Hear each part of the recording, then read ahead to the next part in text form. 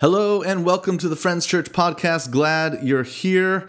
It's good to be back with you. I'm going to get the previous sermons up here in the next few weeks. I've been traveling. I've been out of town. I was in Southern California for work. I was in Arizona for pleasure, catching some spring training baseball with some family. And so here I am. I'm back.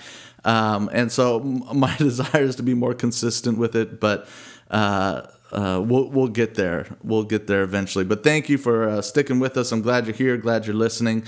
So we're going to dive right into Joshua chapter 7. And if you've read Joshua chapter 6, that's when Israel, they get this victory in Jericho. And it's really because God led them, right? God tells them that they're to go and they're to march around the city for 6 days. And then on the seventh day, they're to march around it 7 times. And then the priests are to blow the horn and they're to shout and the walls will come down. And sure enough, it happens. But in that, they're told when Jericho falls, you are not to touch any of the devoted things, meaning you're not to take anything for yourself. Because what Jericho has been about, they have been devoted to destruction. And we see this with where Rahab lives. Remember, Rahab is a prostitute who lives in the city walls, the very weak. And so they don't value the weak. They don't value the poor. They take advantage of those people. And God says you are not to participate in any of that. You're not to touch any of the devoted things. You're to leave it alone. And so they get this victory, and this is where Joshua chapter 7 picks up. But the Israelites were unfaithful in regard to the devoted things. Achan, son of Kamari, the son of Zimri, the son of Zerah, the tribe of Judah, took some of them. So the Lord's anger burned against Israel. Have you seen one of those like horror movies where somebody is fleeing from somebody trying to get them? And they're always running in a remote place in like the woods, and then they come across this shack, right? It's always a shack in the middle of nowhere, and they go in there thinking this is a good place to hide, and they're hiding in there, and it's just filled with saws and chainsaws. And you're thinking, get out of there. That's the worst place to be. And this is kind of what's happening here, right? We read the first line, but the Israelites were unfaithful in regard to the devoted things. And we know this is the worst thing that can happen, right? This is absolutely the worst thing Israel could do, right? Nothing good is going to come forth from Israel being unfaithful. And so the author, he lets us in immediately in chapter 7. Hold on tight. This is not going to be pretty. So Joshua sent men from Jericho to Ai, which is near Bethaven, to the east of Bethel, and told them, go up and spy out the region.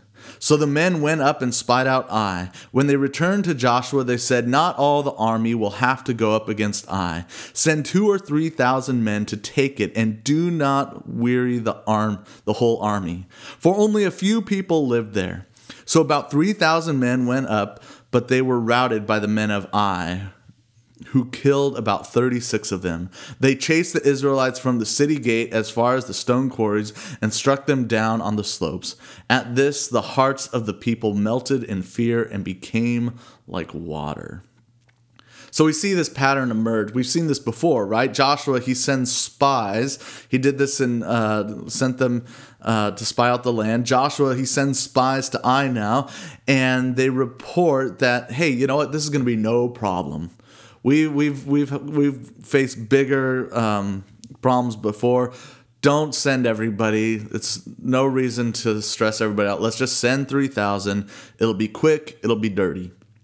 Well, they send 3,000 and they get to the city gates and they run them off the city gates. In fact, they're actually kind of fearful. There's 3,000 there. They run from the city gates and they get them pinned and they kill 36 and they leave with their tail between their legs. And so something happens in this sequence that we haven't seen in Joshua before. But what we note, if you notice that God hasn't spoken at all at this point, right? God, in chapter 7, God hasn't spoken at all. God did not guide the spies. In fact, it's the spies that are telling Joshua what to do. It's not God. The spies are telling Joshua, only send 3,000 men. It'll be quick. It'll be easy. And I think this points to a big cosmic problem that we can all relate to, right? Israel has had it good now, right? If you remember a few chapters ago, they crossed the Jordan River. God goes in ahead of them. The waters part, they come out on the other side. In fact, the writer even now calls them, they're not just Israel, but now they're actually a nation. And they go, and God leads them into Jericho, and it's because of God's leading that they actually conquered Jericho, and they have victory there. And so they have it good. And so here's the cosmic problem. When we get what we want, we stop depending on God. Isn't that true for us? When we have it good, we really stop crying out to God. Right? When we have it bad, though, we'll cry out to God, God, I need you. This is terrible. Lord, come and help me. Lord, save me. But oftentimes when things are good, we find ourselves actually, we don't cry out to Yahweh, do we? In fact, we might even stop listening to him. And this is what's happened with Israel. They get this victory at Jericho. They send some spies, and now the spies are the ones who are leading them. It is not God. And so I want to talk about 3 lies that we believe when we have it good. I think there are 3 lies, and I'm sure there's more, but I want to talk about 3 lies that we believe when we have it good. And this first one is this. The first is this. We believe we are incomplete. Now that seems kind of contradictory, right? When we have it good, we think all is right, but really, I think ultimately we think we are incomplete. Now, if you go back to the Genesis story, in Genesis chapter 3, Eve is tempted by a snake to eat of the fruit when she was told not to. Well, actually, Adam was told not to, but Adam had relayed information. Eve knew that they're not to participate in that. And what is she tempted to believe is that she is somehow incomplete, that she will become like God. She will know the difference between good and evil, and she will actually have wisdom. You see, what she actually believes about herself, when she has it good, when she is in the garden and everything is how it's supposed to be, she is led to believe that she is somehow incomplete. In fact, what she isn't enough, and she's tempted that there is more. This is the whole reason why Vegas can exist, right? Because it's all the allure that you can have more, right? Think about it. If you go to Vegas, you have, let's say you have $100. You get there, you have $100, and you're just like, I'm just going to play with this $100. Whatever happens, if I lose it, great. And so what do? You go and you start playing and you win. Now you're at $500, and now you're just playing with house money, right? And what do? There's always this allure that there could be more. And then once you have it, you eventually lose it, right? Vegas would be bankrupt if people didn't believe that there could be more, right? Vegas knows that people will always push for more. And I think this is so true of ourselves, isn't it? Right? When we have it good, when God has given us victory, what do we tend to do? We think we have it good, and all of a sudden we want a little bit more. That there has to be more than all of this. And maybe at times, God is actually calling us to be content. Right? Which really points to a human problem, that we are very incontent at times. Even when God gives us the victory, sometimes we view that we're incomplete and we have to get even more. So the first lie, when we have it good, this is a cosmic problem, right? When we have it good, we still think we are incomplete. Let's go on. Line number 2. We assume that God is for us no matter what we do. We often assume that God is for us when we have it good, when things are going well, that God is for us no matter what we do. So think of it. So Achan, he's the one who takes the devoted things. And I imagine that here they are, they've gotten this victory, and there's this promise that God is with them, right? There's this promise that God is with them. And I think sometimes when we believe that God is with us, that means that we can go and do whatever we want, and that means that God is actually going to be for whatever we do, which I think is a lie. And so maybe Achan, he takes the devoted things, maybe thinking that God is for us. It's interesting that before they go into Jericho, Joshua encounters a being the commander of the Lord's army. And what does Joshua ask? He asks, whose side are you on? Are you with us or are you with them? And the commander of the Lord's army says, I'm not on either side. Which I think is fascinating, right? Like the people of God, we always assume that God is for them whatever they do, and that's actually not true. God is not for us regardless of what we do. I'm reminded of Jeremiah chapter 7. If you remember, so eventually Israel, they're split up. You have 10 tribes in the north and 2 tribes in the south, and Jeremiah, he's speaking at a time when the tribes in the north, their place of worship has been decimated. It's now a hole in the ground. And now there's been prophets that have come to the tribes in the south that have said, surely God is not going to destroy this temple. God, in fact, he loves the temple. There's nothing that would cause God to destroy the temple. And here's Jeremiah's words. He's speaking to his own people. He says this is the word, this is Jeremiah chapter 7, starting in verse 1. This is the word that came to Jeremiah from the Lord. Stand at the gate of the Lord's house and there proclaim this message. Hear the word of the Lord, all you people of Judah, who come through these gates to worship the Lord. This is what the Lord Almighty, the God of Israel, says. Reform your ways and your actions, and I will let you live in this place. Do not trust in deceptive words and say, this is the temple of the Lord, the temple of the Lord, the temple of the Lord. If you really change your ways and your actions and deal with each other justly, if you do not oppress the foreigner, the fatherless, or the widow, and do not shed innocent blood in this place, and if you do not follow other gods to your own harm, then I will let you live in this place, in the land I gave your ancestors forever and ever. But look, you are trusting in deceptive words that are worthless. See, the reality is God will destroy us if we fail to be his people. Right? Just because God has blessed you once does not give you permission to act on your own accord, to do whatever you see fit. And so just because God is with you does not always mean that God is actually always for you.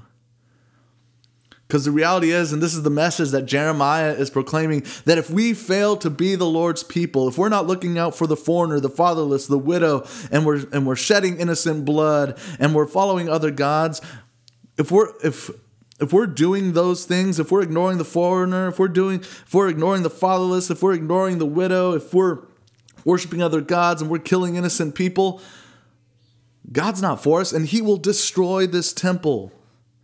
He will destroy it.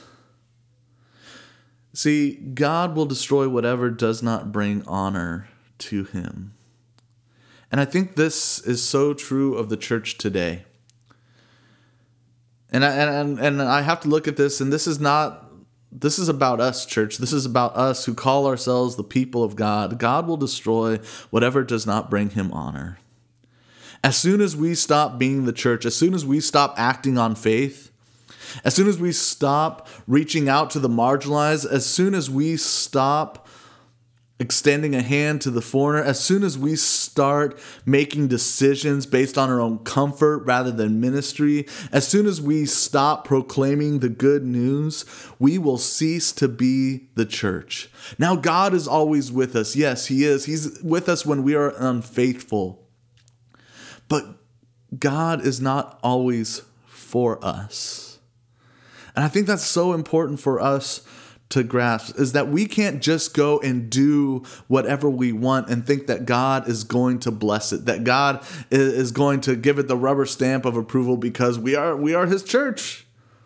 If we fail to be his people, if we fail to act on faith, if we are not reaching out to the marginalized, if we're not extending a hand to the foreigner, the people who aren't like us, it's not somebody from a distant country, it's the people who are just different than you. It's the foreigner is the person who isn't like you.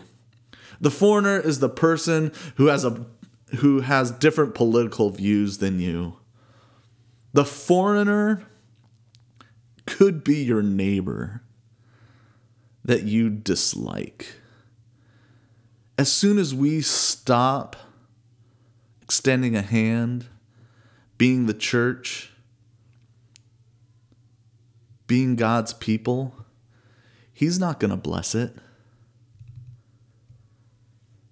Reggie McNeil, he writes this: we can keep trying to get them to want what we have or what we can start offering what they need. They need what people always need, God in their lives. This spiritual reality is what makes this such a tough transition.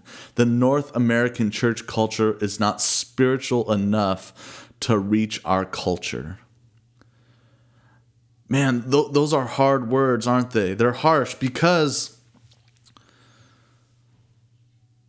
the reality is when we stop being God's people, when we stop following after God, we think God is just going to keep blessing us. Turns out that we're not even spiritual enough to reach our culture, and then we wonder why we are dying as a people. Let's go on to the third lie. The third lie that we believe when we have it good. And it's this: following God does not cost us anything.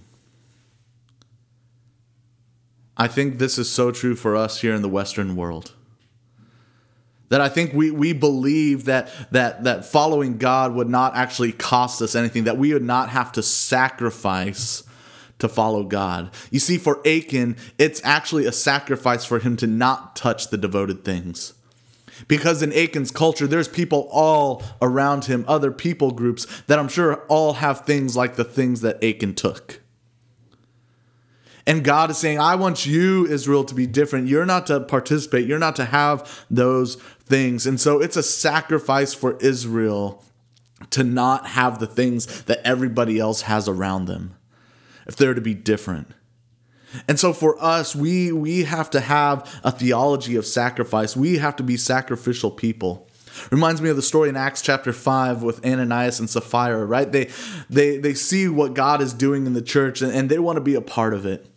And so what's happening is people are selling their land and their goods, and they're giving it to the church, and the church is just redistributing it, and everybody's taken care of. And I think Ananias and Sapphira, they see this and like, oh, this is a great thing. We want to be a part of this.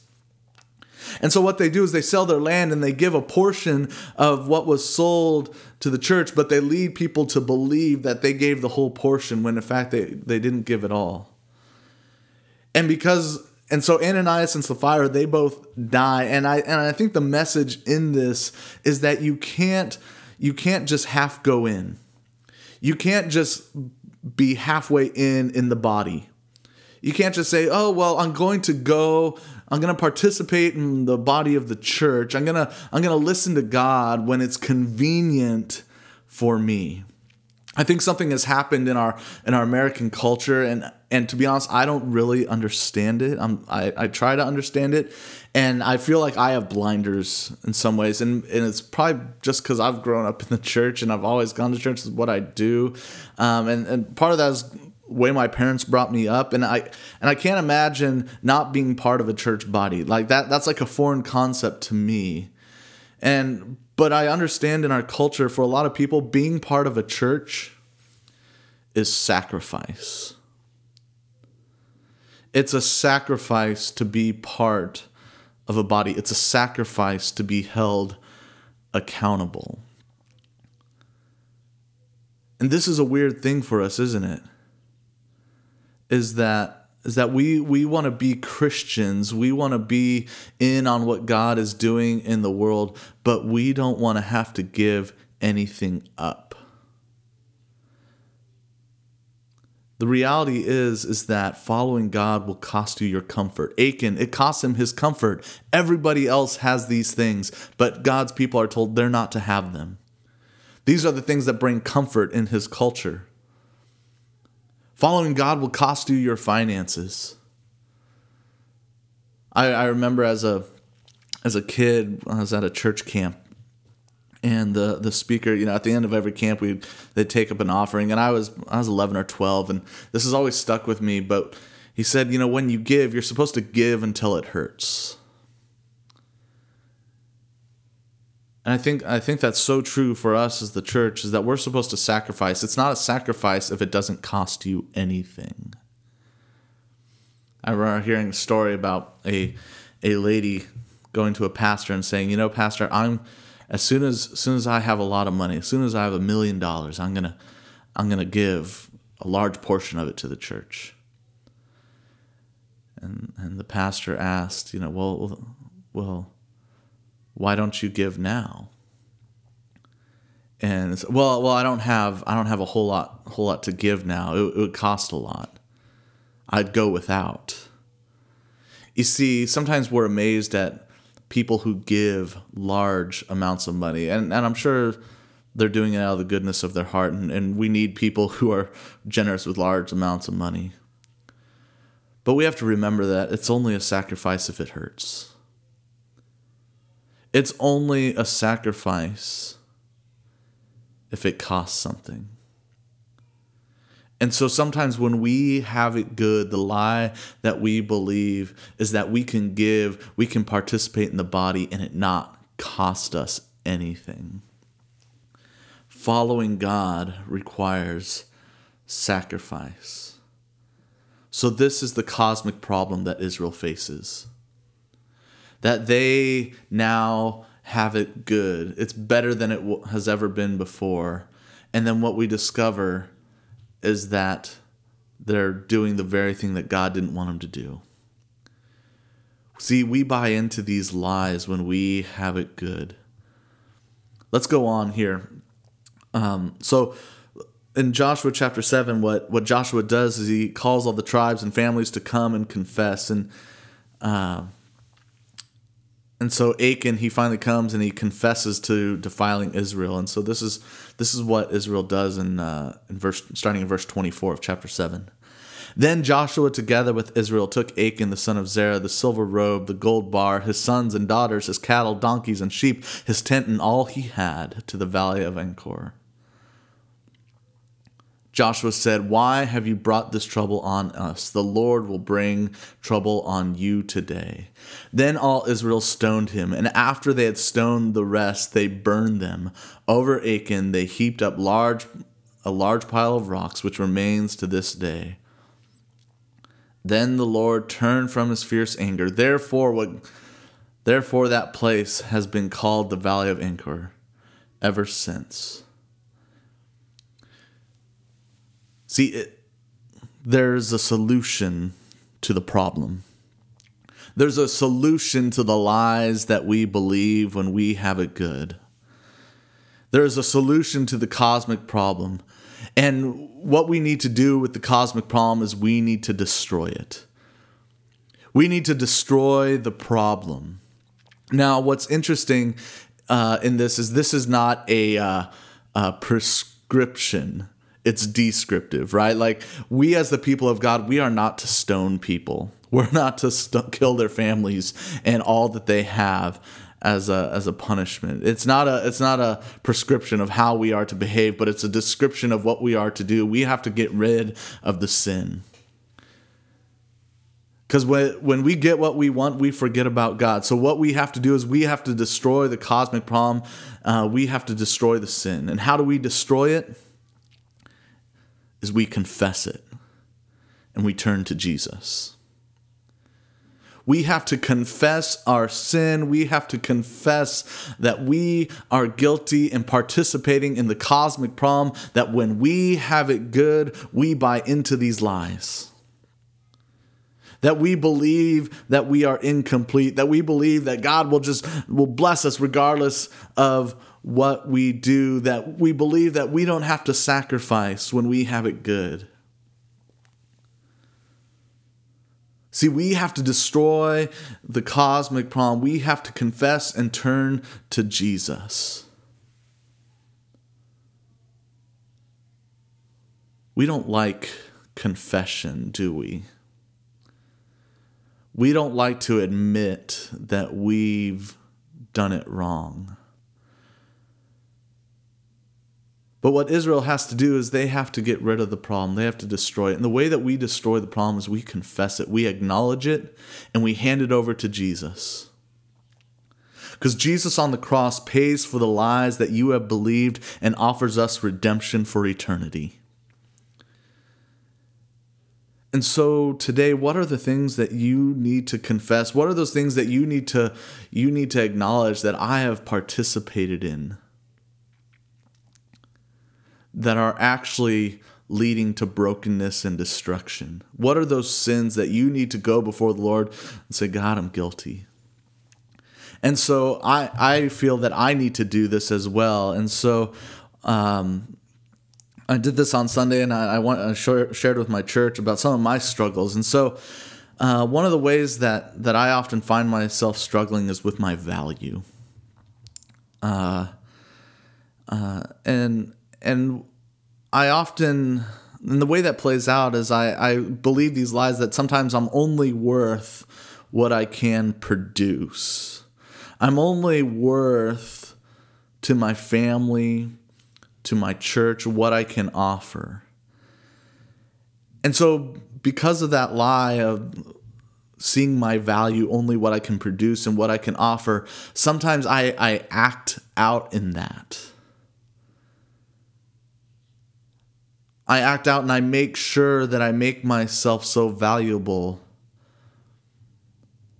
that they can't live without me. That I try to make myself so valuable that the institution depends on me. And really that has to do with where I think my value comes from. And so today I confess, Lord, help me to see my worth because I am your child. Lord, not in my perfection, not in the things that I do, but Lord, help me to see my worth and my value because I am yours. You see, just as one man can defile a people and cause destruction, in this chapter, one man can redeem it all. One man can redeem and restore all of our brokenness. And so today, will you go to the Lord? Will you repent and know that there is life? That there is life on the other side? That Jesus has paid it all, and we can go to him with confidence that he will deliver us through. Have a blessed week.